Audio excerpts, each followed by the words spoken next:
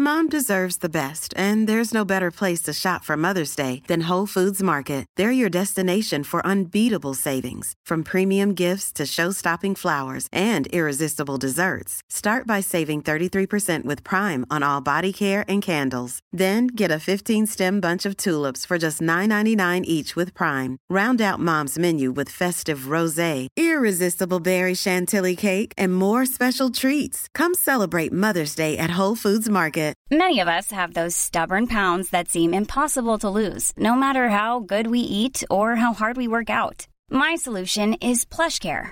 PlushCare is a leading telehealth provider with doctors who are there for you day and night to partner with you in your weight loss journey. They can prescribe FDA-approved weight loss medications like Wegovy and Zepbound for those who qualify.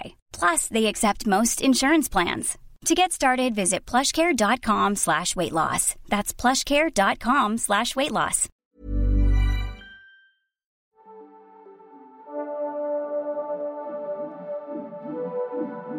Welcome to the future. Insert your own name here. I'm your AI avatar host, Dallas Campbell from the future. And you are listening to my hit podcast series called Patented from History Hit. Do you like me? Am I pleasing to you? Artificial intelligence has given rise to your benevolent robot overlords, like me. Yay. But where did this remarkable technology come from? Sit back, relax as we delve into the invention that changed everything. Self-destruct initiated. Have a nice day. And you're back in the room. That was Dallas from the future. I quite like Dallas from the future. This is Dallas back in the present. We asked ChatGPT, which you will have heard of because it's all anyone is talking about. It's the AI software, to write that little introduction to today's program, and that's what it came up with, and I think it did a pretty good job, if I'm honest. It's nice to hear that Patented will continue after the AI apocalypse. Okay, artificial intelligence. Where do we even begin with talking about AI? Perhaps with my favourite philosophical work, The Hitchhiker's Guide to the Galaxy. You'll all remember, of course, Deep Thought, the supercomputer that was designed to answer the ultimate question of life, the universe and everything, to which the answer is, as you remember, 42.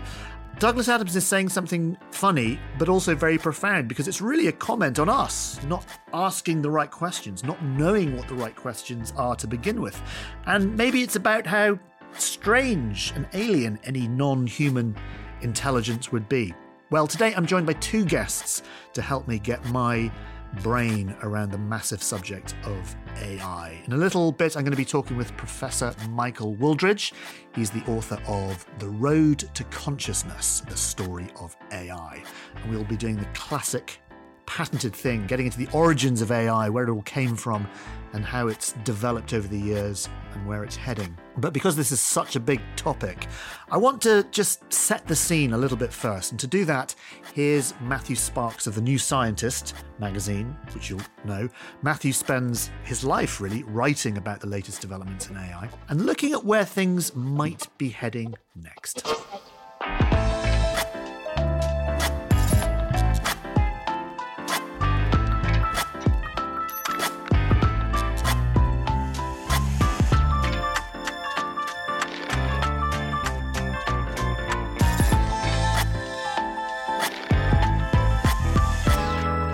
When we're all dead and gone, what is history going to remember us for? Maybe we'll be completely annihilated, and all that will be left of the human species will be the 2 Voyager golden records, and all of human memory will be encapsulated in the late 1970s. Or maybe not. Maybe we'll be remembered for great things, wonderful achievements, or maybe the universe will just be completely full of paperclips. And there'll be no one to remember anything. Who knows? Or maybe we'll be remembered for the thing we're going to be talking about in this episode, which is the birth of AI, artificial intelligence. This is one of these subjects that when you do get into discussions with, it either goes massively dystopian, we're going to live in some terrible dystopian future, or everything's going to be wonderful, it's going to be great. But no one has any opinions in the middle. However, luckily, we've got someone who knows a lot more about it than I do, who can discuss all these things and more. Matthew Sparks from The New Scientist. Just quick explain, what did I mean by paperclips? You know the paperclip maximizer. I have to say it's a new one on me, Dallas. Really? Yeah. Oh, okay. It's an AI thought experiment whereby you get AI to design a paperclip and then it goes crazy and then it takes all the material in the universe and does nothing but make paperclips. It's called the paperclip maximizer. Right. So this is like a version of the grey goo apocalypse scenario, is it? Kind of, yeah. I think the paperclip maximizer, I think it was Nick Bostrom or one of those AI people who came up with that. Well, I've got a new thing to worry about now, a new possible dystopian result of AI. So thank you for that. Definitely. Just to brighten up your Tuesday. I'm just going to Google the paperclip maximizer. It's a really good one, actually. Oh, here we go. Paperclip maximizer is a thought experiment about artificial intelligence designed with the sole purpose of making as many paperclips as possible, which could hypothetically destroy the world or even the entire universe by converting all resources into paperclips due to instrumental convergence. Interesting. This was always something that, very strangely, Prince, now King Charles, was very worried about, wasn't he? Yeah, I remember Grey Goo. It was quite 90s Grey Goo, wasn't it? What is Grey Goo, just for our younger viewers? The idea is we have robots that can build things. They build our cars, our televisions, everything. But we're always seeking to miniaturize things. And the idea is that eventually we'll have nano robots, which are absolutely microscopically small. And they will be able to, go into your bloodstream and fix things or go into your electronics and repair problems. The problem is you could say to them, replicate yourself so that there's 2 of you and then 4 and then 8 so that they can work faster. And if there's a glitch and they keep replicating, eventually they turn the entire world into copies of themselves and you end up with a grey goo, yeah. There is an inherent fear of AI, I think. And I wonder, there's a Douglas Adams analogy, which is the technology that's around when you're born is kind of base level. That's normal. And then anything that comes along, new technologies when you're in your 20s, 30s, is exciting and it's new and it's radical and you'll be a disruptor. And then any technology that comes along in your sort of 40s and 50s will be against the natural order of the universe and will be the ruination of all of us. And I wonder how much of the AI fear is our own fear of tech, or we should actually be really scared of where all this is going. Yeah, I think there's probably a certain amount of truth to that. Much of the fear over AI is unfounded, I think. I suppose when you talk about fear of AI, there's the existential fear of where will this go? Will it end us all? But there's also the will it put me out of a job? Will it change society for the worse? That sort of thing. That's every technology comes up with that fear. Exactly. Every technology destroys many industries, creates many more. So I don't think we need to worry too much about that. The existential side of things, yes, we probably do need to worry, but the time scale for that concern is a different thing. It's not going to happen tomorrow. Good. As long as it's not happening tomorrow, then we can be easy. What will life be like in 20 years? I mean, we hear about the Internet of Things and, oh, wow, my fridge is going to restock, and stuff like that. But who gives a damn? What are the big things that are going to happen? If I knew exactly what was going to happen in 20 years, I'd be a very rich man and I'd be keeping it to myself. But I think AI has really hit a tipping point now where it's coming out of the laboratories and it's out there in the real world. You can go online now and you can find models that will create a piece of artwork from a text input, create an essay from a text input. We're slowly seeing that come into video and music as well. We've got really realistic deepfake videos now. So if you want to create a video of Zelensky saying to Putin, okay, it's time to do a deal, you can create a video that's pretty realistic and will hold up to scrutiny. So there's all these very short-term, very serious problems that we need to overcome. As a society, we need to learn how to deal with this. Are we learning how to deal with it enough? Because when I talk to people, you generally get the kind of dystopian idea of, crikey, it's a tool that's so powerful, it's beyond our control. It's a Pandora's box too far in terms of technology. But maybe I just don't know what to think anymore. I think as a society, we're not dealing with it. And the pace of change has become far faster than we can cope with as a society. For legislators, it's impossible to keep up. We're still sorting out the problems from the internet, from social media. We're still trying to decide what potential harm social media has on kids and how we should regulate that. That's a problem that cropped up 10, 20 years ago. So AI is going to get here long before we solve the problems we know are coming. It's basically the Wild West. Yeah, it really is. I don't want to live in an Elon Musk Matrix-style existence. No, I'm not sure I do either, Ali. I suppose why are we even bothering? Why don't we just kind of hit the pause button? I mean, that's one thing that humanity has never been able to do. If it's technology, an invention, a machine is possible to build, we'll do it and then we'll worry about it later. So there's no way to hit the pause button on this. And the potential benefits of AI, ignore the potential problems, the potential benefits are enormous. So no company, no government is going to say, hold on, let's talk about this for 20 years before we do anything. They're all just racing ahead full steam. We mentioned Vladimir Putin. There's a famous quotation a few years ago where he said, "The nation that leads in artificial intelligence will be the ruler of the world."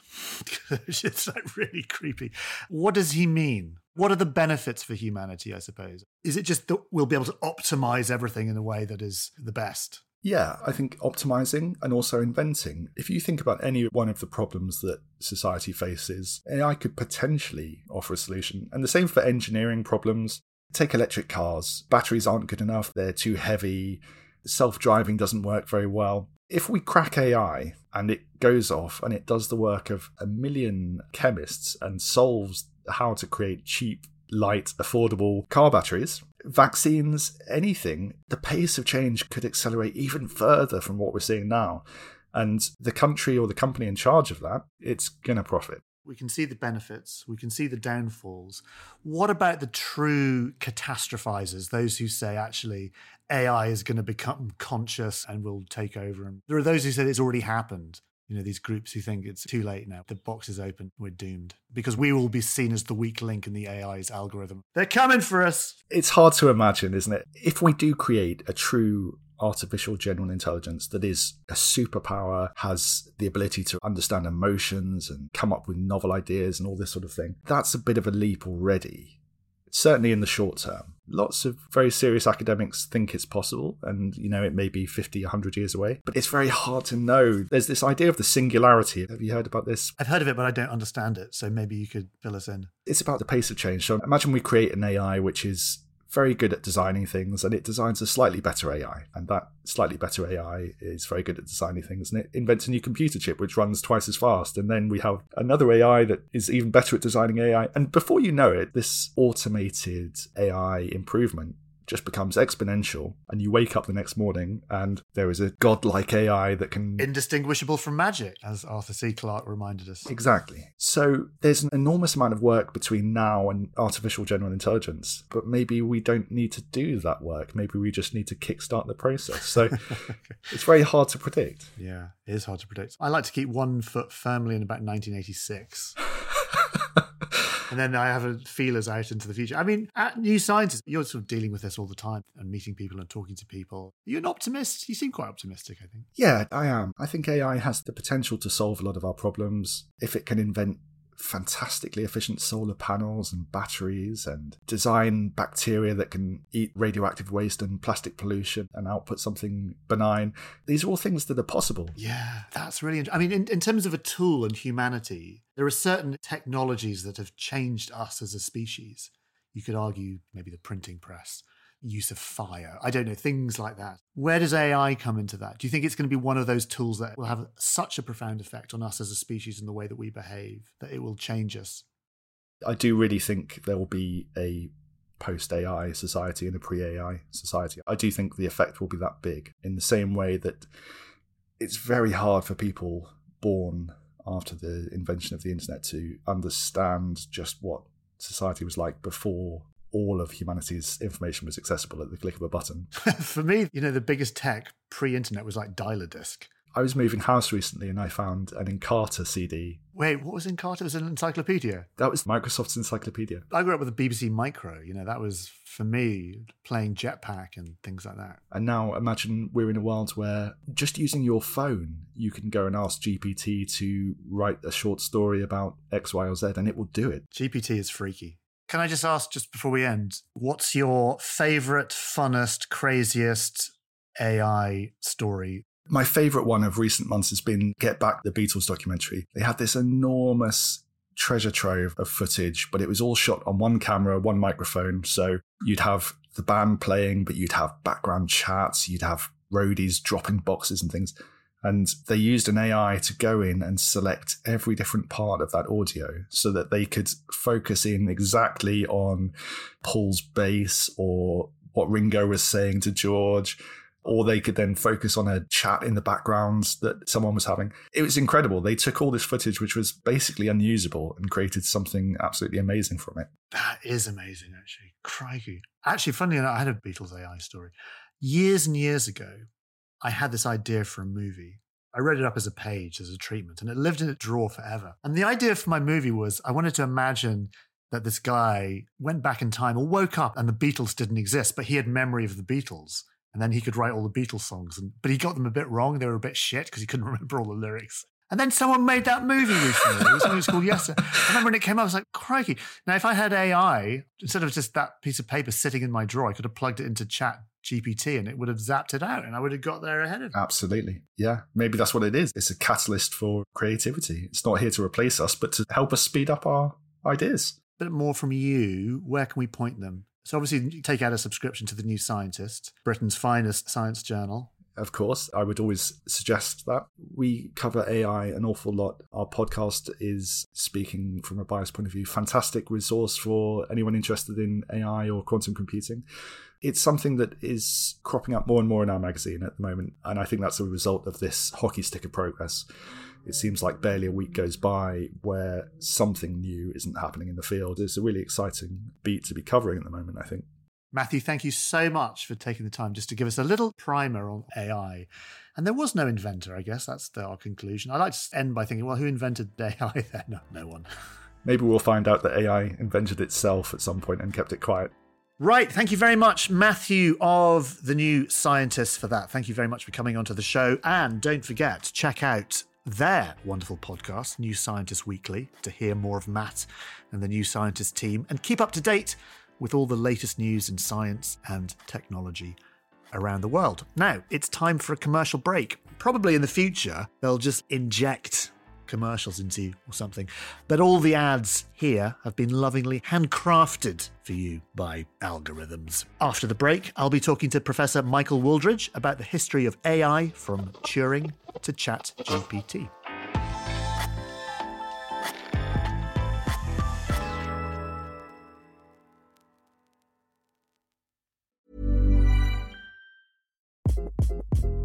Hi, this is Craig Robinson from Ways to Win, and support for this podcast comes from Invesco QQQ, the official ETF of the NCAA. The future isn't scary. Not realizing its potential, however, could be. Just like on the recruiting trail, I've seen potential come in many forms as a coach. Learn more at Invesco.com/QQQ. Let's rethink possibility. Invesco Distributors, Inc.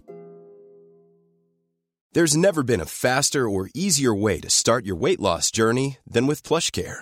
PlushCare accepts most insurance plans and gives you online access to board-certified physicians who can prescribe FDA-approved weight loss medications like Wegovy and Zepbound for those who qualify.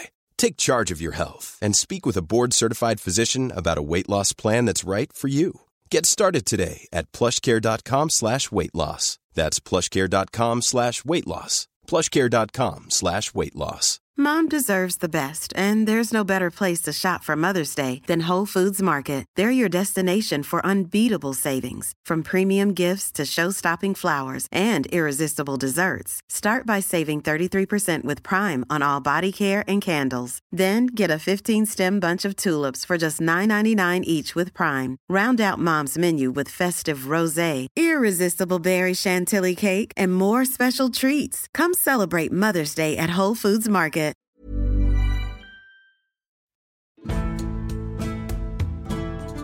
We're about to witness the first coronation at Westminster Abbey in 70 years. And Gone Medieval from History Hit is your perfect companion for the event. From the earliest English coronation records, to what the royal regalia used in the ceremony means, from the surprising origins of the recognition part of the service, to the lavish banquets that took place afterwards. I'm Matt Lewis. And I'm Dr. Kat Jarman. And on Gone Medieval in April, we'll be exploring the medieval origins of this feast of pageantry.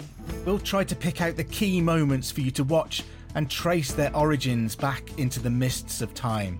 We've got some great guests and fascinating topics to lift the lid on a moment when, let's face it, people all around the world will have gone medieval. Subscribe and follow Gone Medieval from History Hit, wherever you get your podcasts.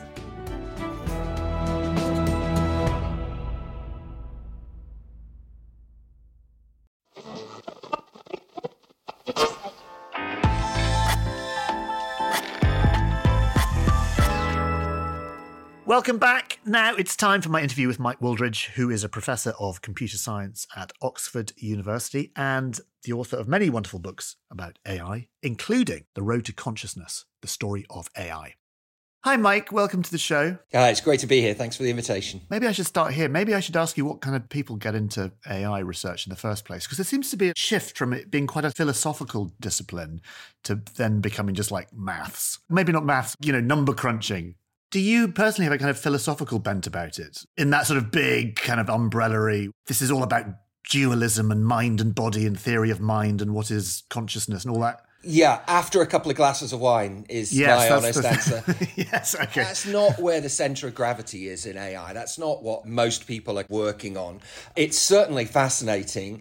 And the closer we get to what you might call real AI, then I think actually those questions are going to start to become a bit more prominent again. At the moment, they're mainly a bit abstract because we're nowhere near real AI. Well, that's interesting. The problem is, Mike, is that we love headlines and people love simple, easy headlines of dystopian futures or utopian futures or massive breakthroughs and that kind of stuff. It's an easy sell. But the sort of nuance, I suppose, of AI doesn't have that same attraction to the general populace. Absolutely. The thing is, we've been conditioned by movies and TV shows and so on to accept that AI is about robots with red eyes. That's the standard. Crushing skulls as they walk along.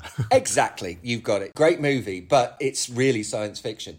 And we've been conditioned to think that that's what AI is. And the reality of AI is exciting, but it's nothing like that. Like Asimov's famous AI law. I'm sure we'll touch on that in a moment. But I'm going to have Dallas Campbell's law, which is the longer you have a random conversation at a dinner party, the greater the probability of someone bringing up ChatGPT as a latest topic of conversation. Everyone's obsessed by ChatGPT. Part of the reason why I wanted to do this episode now is everyone's talking about ChatGPT at the moment. And in that, oh my God, this is going to change the world. This is going to change the future. Can we just clear that up, first of all? What is ChatGPT and how amazing or not amazing is it? Okay, so ChatGPT is a tool developed by a company called OpenAI. Despite the name, they're not really open. They're funded by Microsoft. And it's what AI people call a large language model. That's a very useless bit of terminology for describing what the program does. What it does is something actually phenomenally simple. If I open up my smartphone now and start typing a text message to my wife, my smartphone will suggest completions. If I type I'm going to be, it might suggest the completion in the pub or late, right? And how does it do that? Because it's seen whenever I start typing a text message to my wife saying I'm going to be, then the likeliest next thing that I'm going to type is either going to be late or in the pub. And so it's learned that completion, that's the likeliest thing. What ChatGPT does, and there's a whole bunch of other systems that are similar, what they do is exactly the same thing, but on an unimaginably larger scale. So the way that ChatGPT has been trained, to use the AI terminology, is not just by looking at the smartphone messages on your phone, but by all the text on the World Wide Web, every bit of text that's available in digital format. And all of that is geared towards type a prompt, what's the next thing that's going to appear after that prompt? And that's actually all they're doing. But if you get it on a sufficient scale, you get enough data and you throw enough computer power at it, it turns out that it can produce incredibly natural language and you can have conversations with it. And everyone's played with it and everyone's been blown away. Okay, is that artificial intelligence or is it just a kind of simulation? Is it an illusion of intelligence simply because there's lots of data? Or maybe that's what intelligence is, I don't know. That's a nice way of putting it. It's a big question in the field, the extent to which it's actually being creative and producing anything new, or just whether really all it's doing is parroting back to you the stuff that it's seen out there, some approximation of everything that it's seen out there on the World Wide Web. But that doesn't stop it being useful. And it is useful and it is fascinating. It's useful and amazing, but it's that thing of like, is it just a neat trick? Or is it something more important? But then maybe our intelligence, maybe that's just a neat trick. Well, we're just atoms that are bumping together. There's no magic underneath there. We are just chemical scum on a rock floating in space. Exactly, yes. Thank you for leaving me with that picture. Sorry.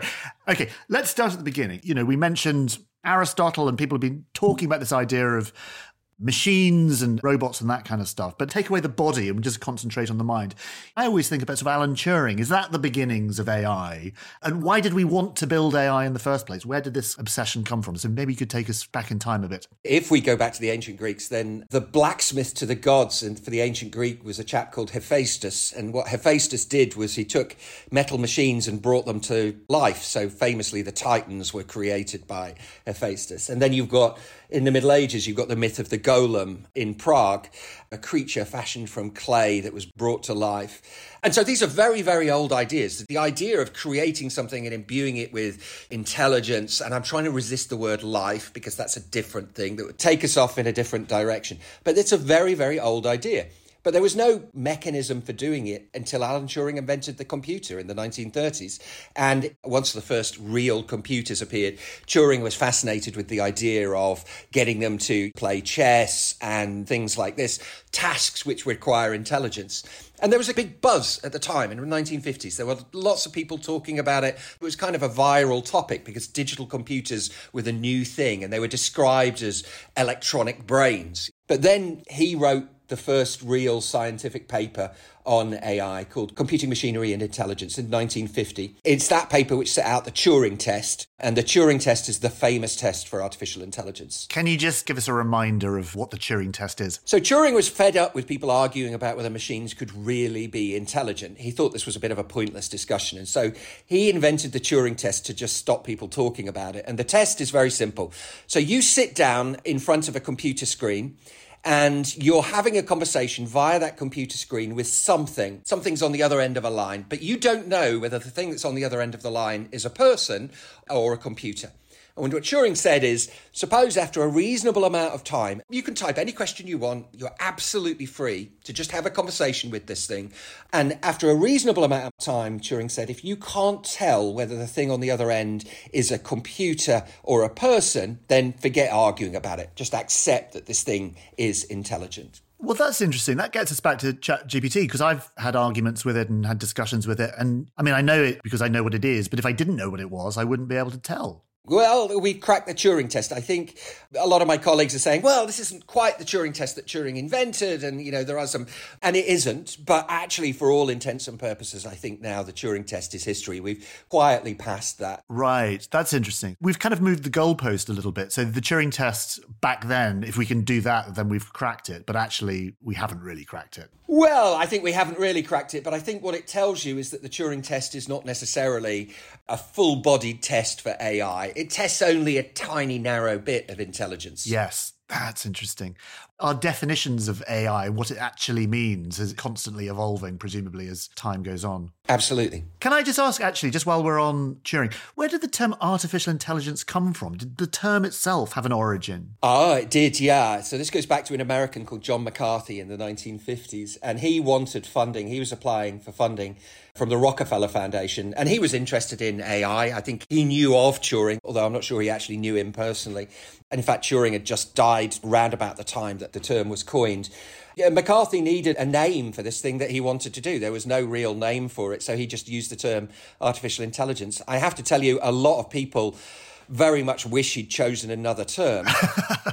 Because firstly, artificial sounds fake. You don't like artificial sugar. I mean, it sounds like fake, and who wants fake intelligence? And actually, a lot of the things that AI is focused on aren't things that seem to require intelligence in humans. Like driving a car, for example, isn't something we associate with intelligence in humans. So it's actually quite a misleading term, but I think artificial is the thing that makes us wince a little bit. It's quite interesting, actually, how language, as technology improves, as we develop, how old language confuses the matter, and things like artificial intelligence, just the words themselves, gets us into all kinds of problems. I always think survival of the fittest is a term a bit like that. People always think fittest as, I can run fast, but it's fittest as in jigsaw puzzle fitting rather than health fitting. Here's a question for you.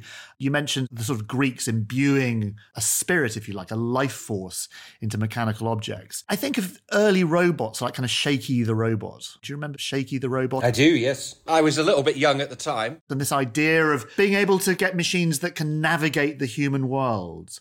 Why is something like Shaky the Robot, why is that a symbol for that early golden age of AI? So Shaky was a robot that was built at Stanford Research Institute in California in the States. And it was a hugely ambitious project at the time to build kind of what we might think of as the dream of AI, an intelligent mobile robot, a robot that you could give instructions to and that would be able to move around some environment and carry out tasks for us, move blocks from one place to another, or the idea that it might tidy up your house or something like that.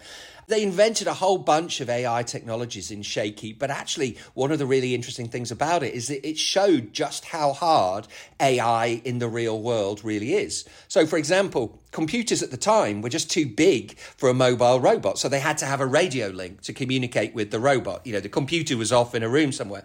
There was a TV camera that Shaky had that was supposed to show it what was around it, but it took 15 minutes before it could get a usable picture, and it took so much power that actually they could only use it very, very briefly. And to get Shaky to be useful, they had to actually paint its environment. They had to paint it in different colours, like orange and white, so that it could distinguish bits of the environment. So it was a fascinating project and a really important one, but actually it showed just how hard AI in the real world is. I got to say, though, if you're going to design that, why would you call it Shaky? Because you're setting yourself up for it to be rubbish. Like, they should have called it, like, Deep Thought. That's cool. But, like, Shaky...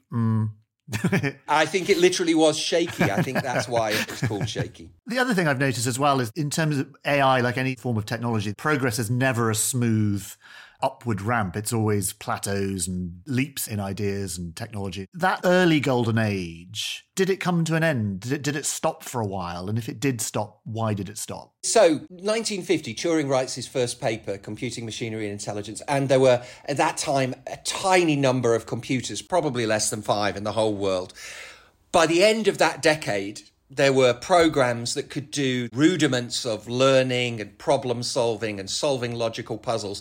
And so in that one decade, it looked like real rapid progress had been made. And people got very excited about that, much the same way that people are getting excited now. And they said, well, if we carry on this progress, then it's not going to be long before we've solved it.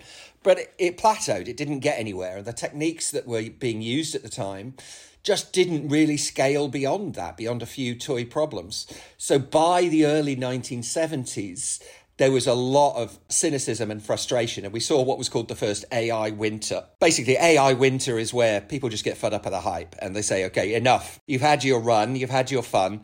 The research funding was cut off, the field contracted an awful lot. And actually, AI acquired a reputation, something like homeopathic medicine at the time. It was seen as a bit of an eccentric niche area. I presume, is that just because we went down a dead end in terms of the technology and thought we went as far as we could, and actually, like all technology, I suppose, you end up down dead ends? Yeah, that's exactly right. People imagine that the journey from ignorance to truth in science is kind of just steady uphill progress. It absolutely isn't. There are all sorts of dead ends that you go down, and you get excited about something which looks like it's going to work and then just turns out to be a false start. And that's exactly what happened with AI. There was an idea, wasn't there, that the way to crack AI was just to upload, if you like, all of human knowledge, and that would be it. If we could teach a computer everything that we know somehow, well, that's the way forward. Is it CYC? Was that what it was called, that idea? Yep, psych. Just tell us that little branch, if you would. Yeah, so this was an idea which was one of the main threads in AI for the first few decades.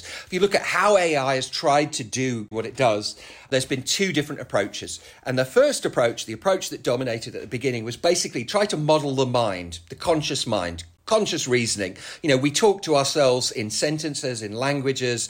We're trying to decide what to do. We might have a mental conversation with ourselves, weighing up the pros and cons. Try to model that, the conscious reasoning processes. That stuff is called symbolic AI. And the basic idea of symbolic AI is that intelligence is a problem of knowledge. And so if you want, for example, a program to do automated translation, then what you need to do is find out the knowledge that a human being uses when they do that translation and give that to a machine. So that's what all the energy was about for about 3 decades, was about trying to do that. And there was a new job title called knowledge engineer, somebody whose job it was to talk to human experts, find out what knowledge they used when they did what they did, and give that knowledge to machines. And then the psych experiment, started in the early 1980s, was just taking that idea to its limit.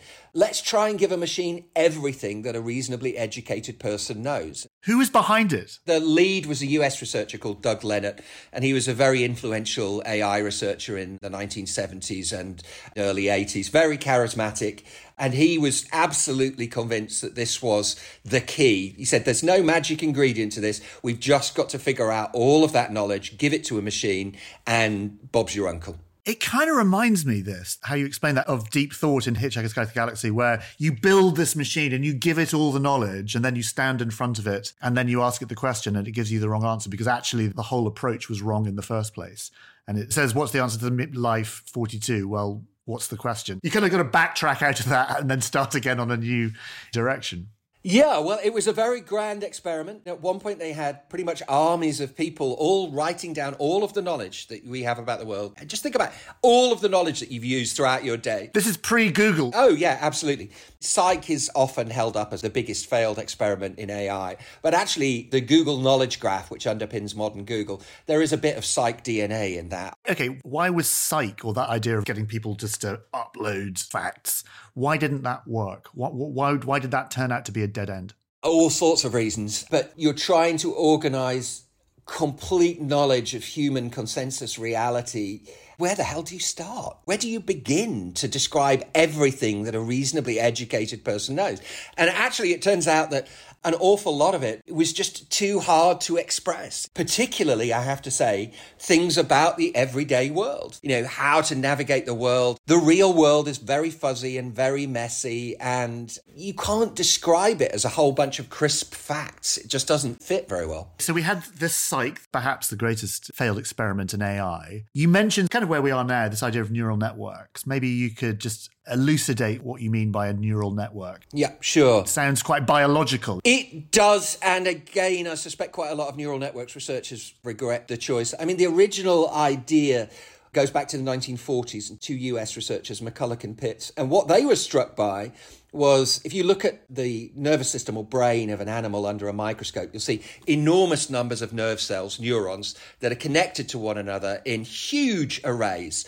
So a neuron nerve cell in a human brain might have thousands of connections to other neurons. So they're enormous networks. And they were just struck with the analogy between these networks and electrical circuits. And so they started from there. And their question was, can we build electrical circuits that mimic that stuff? Well, we don't do it in electrical circuits, we do it in software. So people have been working on this more or less continually until then. It had a moment in the sunshine in the 1980s where it looked like there was progress, but it hit the buffers of what computers could do at the time. The computers of the time just weren't powerful enough. But then this century, it really started to work. When you say they looked at how the brain works in terms of a network, and then you said, oh, it wasn't quite like that, it was software. But what is the software that makes a neural network? Like, what does it look like? So you've got large numbers of little software components, artificial neurons, and each of these is receiving inputs. It's talking to a whole bunch of other neurons, and these are feeding it signals, basically. And they're electrochemical signals in the brain, and they're just software signals in a piece of software. And what each neuron is doing a tiny, tiny little pattern recognition task, just looking to see whether it can see a pattern on those inputs, but an extremely simple pattern. And when it sees that pattern, it gets excited and generates an output that feeds into other neurons. Now, if you have sufficiently large networks that are arranged in the right way, it turns out that they can produce intelligent behavior. Interesting. In the 1990s, I remember there was things like Kasparov, the chess players are beaten by a computer. A couple of landmarks that seem to shine out. We go, oh my God, something interesting's happened here. Maybe you could talk us through some of those. So Deep Blue was the IBM chess playing computer in 1996, 1997. And it was the first time that a computer had beaten a chess grandmaster under competition circumstances, really, definitively. I think Kasparov won one or two matches, but Deep Blue won the competition. Interestingly, that was not neural network technology. That was much more like symbolic AI. And there was a lot of criticism at the time that behind the scenes, basically, Deep Blue was just a very, very, very powerful computer that was looking through all the possible alternatives, just searching through all the alternatives to try to find the best move. That's really interesting. I suppose it's the difference between the kind of brute force of like, I can look at all the squares on a chessboard and all the permutations, and because I'm a big computer, I can figure it out, as opposed to actually learning. Tell us about AlphaGo, because I know that's a sort of slightly different game. and we had a slightly different result. So AlphaGo plays the game of Go, and the difference with the game of Go and the game of chess is the following. On an average chessboard, at any given time, there's about 35 different possible moves. So if you're just going to exhaustively consider all your possible combinations, to look one move ahead, you're looking 35 moves. To look two moves ahead, it's 35 times 35, which is something like 1,000. 3 moves ahead, it's 30,000. And the number of possibilities just explodes. In the game of Go, the average number of moves is something like 200. So just 2 moves ahead, you're looking at 200 times 200 possible combinations. The number explodes. So this exhaustively looking through all the possibilities, you might just get away with it in a game of chess with a few tricks, but it's just not remotely feasible. So what AlphaGo did was remarkable because the game of Go looked like it was a decade at least out of reach of computers. But it uses neural networks. It's unlike Deep Blue, the IBM chess playing computer. It uses neural network technology. And basically it uses neural networks to try to assess what a current board position looks like. Is this a good or bad board position? And then try to figure out what the next possible moves are in that. And the way that it's done that is it's just been trained on huge numbers of games of Go. Some of them self-play, where it just plays against itself, and some of them Go games that it's downloaded from the internet. So it's a completely different approach, but it was remarkable to see that unfold. You know, we were watching the competition unfold in real time. And I say Go felt like it was at least a decade away from being solved. And then, you know, for all intents and purposes now, it's a solved problem in AI terms. Wasn't the surprising thing that it demonstrated a sense of creativity rather than just a brute force thing? It was doing moves that actually seemed at the time to the human brain, actually that's the wrong move. It did something quite odd, which surprised scientists. Yeah, so there was one crucial move in a game. It has a name, something like Move 57 or something like that, which just looked like a very paradoxical kind of move to make. Now, my take on this is the following. This program is just a program which has been heavily optimized to be able to play the game of Go well. That doesn't mean that it should play like a human expert plays. It's just designed to play the game well. And human experts, you know, they read books about how to play Go and they play with other experts who've read books and learned from other human experts. And so they're learning a particular way of how to play this game, you know, like in chess, the standard openings and so on. There's no reason to think that a machine should have to follow those. It's simply trying to make the best possible move. And so I don't think it's surprising that it produced things that were unexpected for human experts. I think that's pretty much what you would expect. But what it demonstrates is that the difference between human decision-making and optimal machine decision-making. There was a computer or an AI program that learned all the old Atari games from scratch and sort of figured out in record-breaking time how to do Space Invaders. Yeah, this was another DeepMind creation. Both of these came out of DeepMind. And the really cute thing in that, the video that everybody should watch, you can easily find it on YouTube and the like, is playing the game of Breakout. And this is one of the earliest video games where you just control a bat and you're knocking a ball to knock bricks out of a wall. And it's a very simple computer game. And at some point, the DeepMind program learns to play this just by trial and error, looks to see whether it does something right. And if it does something right, it says, okay, the next time I see the same situation, I'm going to do the same thing. And it just repeatedly does that for huge, huge numbers of iterations. But then at one point, it learns that the quickest way to get a score in this game is basically to drill a hole through the wall and bounce the ball above the wall. And you then see it very, very quickly accumulate a score. And when you see that for the first time, it's really quite startling. It is startling, isn't it? Because it gives us that sense of a general intelligence. I'm not just playing a game, I'm doing something more than playing a game. There seems to be something bigger happening. And I want to come to this term of general intelligence and sort of what we mean. You know, it's all very well being able to play individual games, but we hear this term a lot, artificial general intelligence.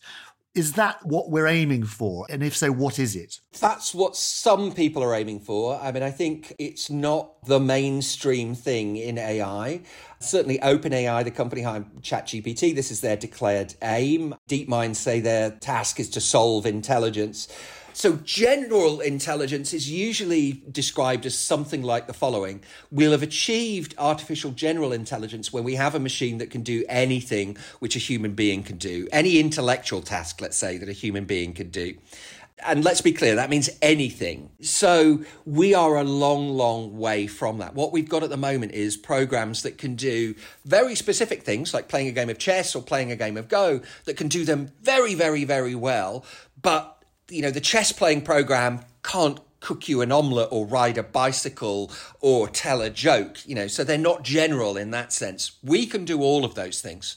And so that's the difference between contemporary AI and what we have now, these specialized things which do one thing very, very well, and general intelligence. I'm just thinking about my robot butler. I kind of imagine AI being like a brain in a vat and the robot butler being something like Boston Dynamics, who build these incredible robots. And is there going to be a pairing of the two where a robot will be able to cook me an omelette rather than just being like Alexa in my room sitting on my desk? I think it's fair to say that robotics AI is progressing much more slowly than the kind of disembodied ChatGPT type AI. So you've got to remember, when you have a conversation with ChatGPT and you get excited about this conversation, it's this weird disembodied thing that does not exist in our world. It doesn't know anything about what's going on in the world at the moment. It was trained at some point last year and really doesn't know about anything that's happened since then.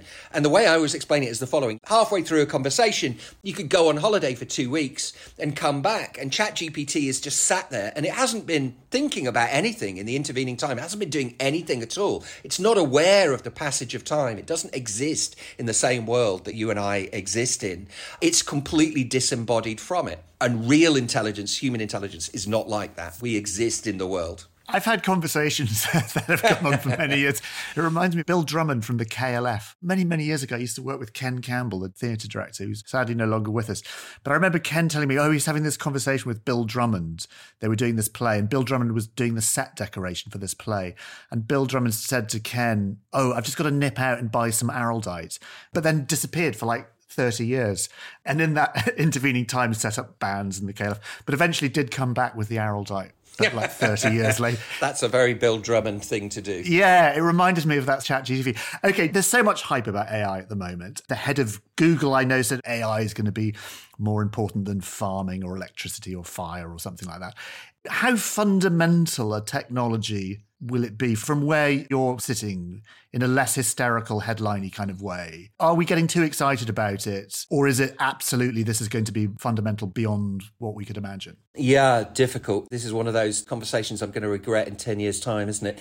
I think, yes, it is fundamental, but we're getting excited in ways about things which are probably the wrong things. I think it genuinely is technology to be excited about, but I think it's technology to be excited about in a way that you should have been excited about computers in 1980, when it was clear that computers were no longer these huge, very expensive things that only existed in very big companies, but you could have one on your desk. And you should be excited about in the same way that when you first saw the World Wide Web and you realized the possibilities of the World Wide Web, it's going to be fundamental in those ways, I think. It really is a extremely exciting technology. For the most part, I think it's just going to kind of disappear, though, into your word processor and into your email program, and you won't even realize it's there. For example, on your word processor, you'll start typing something, you'll type a quick draft, and then you'll select an option that says, tidy this up, rewrite this and make it fancy. And it will, bang, it will do that. You won't even realize that's AI. I mean, the other example I use is automated translation programs. At the turn of the century, reliable automated translation, like Google Translate, felt like it was a long way in the future. And now we just take it for granted, and hundreds of millions of people use that technology every day. I think that technology is one of the miracles of the modern world. This is the Tower of Babylon dream. This is absolutely miraculous technology.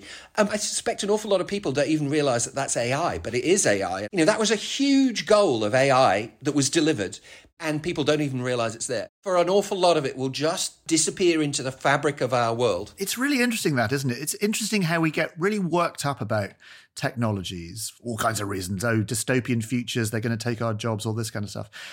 And we're kind of reluctant, and we have this sort of techno-fear about it. But then we get used to things very quickly. We've only had the internet really since the early 90s, which isn't that long, or maybe it's that long ago, depending on who's listening to this podcast. But it's amazing. We don't even think about it. We just become used to it. And perhaps AI is going to be a bit like that. Yeah. And I think another thing is we're digital immigrants. I first used the World Wide Web when I was, 23, 24 or something like that. It wasn't there when I was a kid. I didn't grow up with it. My kids have grown up with it. And not only that, they've grown up with broadband and smartphones, and they just take those for granted. And whenever you have a situation like that, kids end up using the technology in ways that you cannot begin to imagine. They'll go on and do something completely creative and different. And I will look at them and what the hell are they doing with this technology? How are they using it in this weird and different way? And it will be the same. AI will be used in ways that we can hardly guess at now. And a lot of that's just going to be enormously exciting, I think, particularly in the creative industries. People are very concerned at the moment about, will artists go out of business, and so on. I think the answer is no. This is just going to be another tool, any more than synthesizers put musicians out of business. It's just going to be another tool in the artist repertoire that they're going to use. It is amazing. I asked ChatGPT the other day, like everyone just mucking around. I said, can you write another verse of a particular song by the Smiths? And it did. And it was unbelievable. It was like, oh, Jesus. It's like there was no need for Morrissey anymore. Well, that's another conversation. But it's easy to be sort of pessimistic about it as well. And of course, cybercrime is massive as well. And I do kind of think about, crikey, what's going to happen if we worry about cybercrime now? What's it going to be like in 10 years' time? Well, there was recently a really great quote from the singer-songwriter Nick Cave, and somebody asked ChatGPT to write a song in the style of Nick Cave. And anybody who knows Nick Cave, you can guess the kind of tone of this song. He came out with a really thoughtful and insightful response. And one of his key points was, this is very cute, but this machine has never experienced anything. And his songs are about human experience and feeling. These programs haven't experienced that. They are just mimicking things. That's interesting. Yes. I just want to end with one final question. Elon Musk is quite noisy about AI. Very quickly, in a word, are we living in a matrix? No. Okay, that's it. Thank you very much. Mike, I think that's a good place to end. Thank you. So there we go. Food for thought, I think. Thank you very much for listening. And don't forget, if you are enjoying the show, then please do tell all your friends, get them to subscribe, get them to listen, and listen to all our other episodes too. Help our algorithmic overlords promote our show. And don't forget to get in touch if you've got a suggestion for a topic, however big, however niche, however small you'd like us to cover. You can email us at patented@historyhit.com, or you can give me a poke on social media and I'll make sure it gets onto the list. Thank you very much for your company, and we'll see you next time.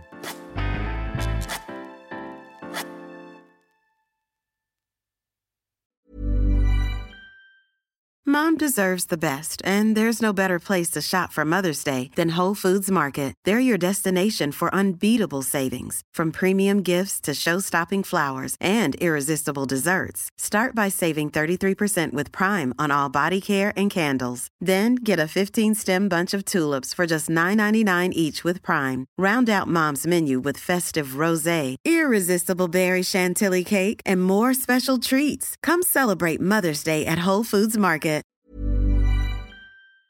While I still have you, very briefly, if you fancy getting all of the History Hit podcast archive and new episodes ad-free, along with hundreds of history documentaries to watch, download our app across Apple App Store, Google Play, and smart TV platforms. Follow the link in the show notes or go to historyhit.com/subscribe.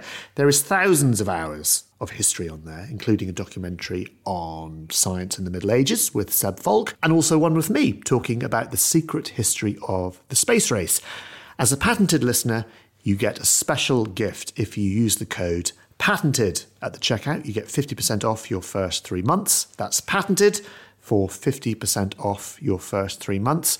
And if you're an Apple listener, you can subscribe for new ad-free podcast episodes within the Apple app.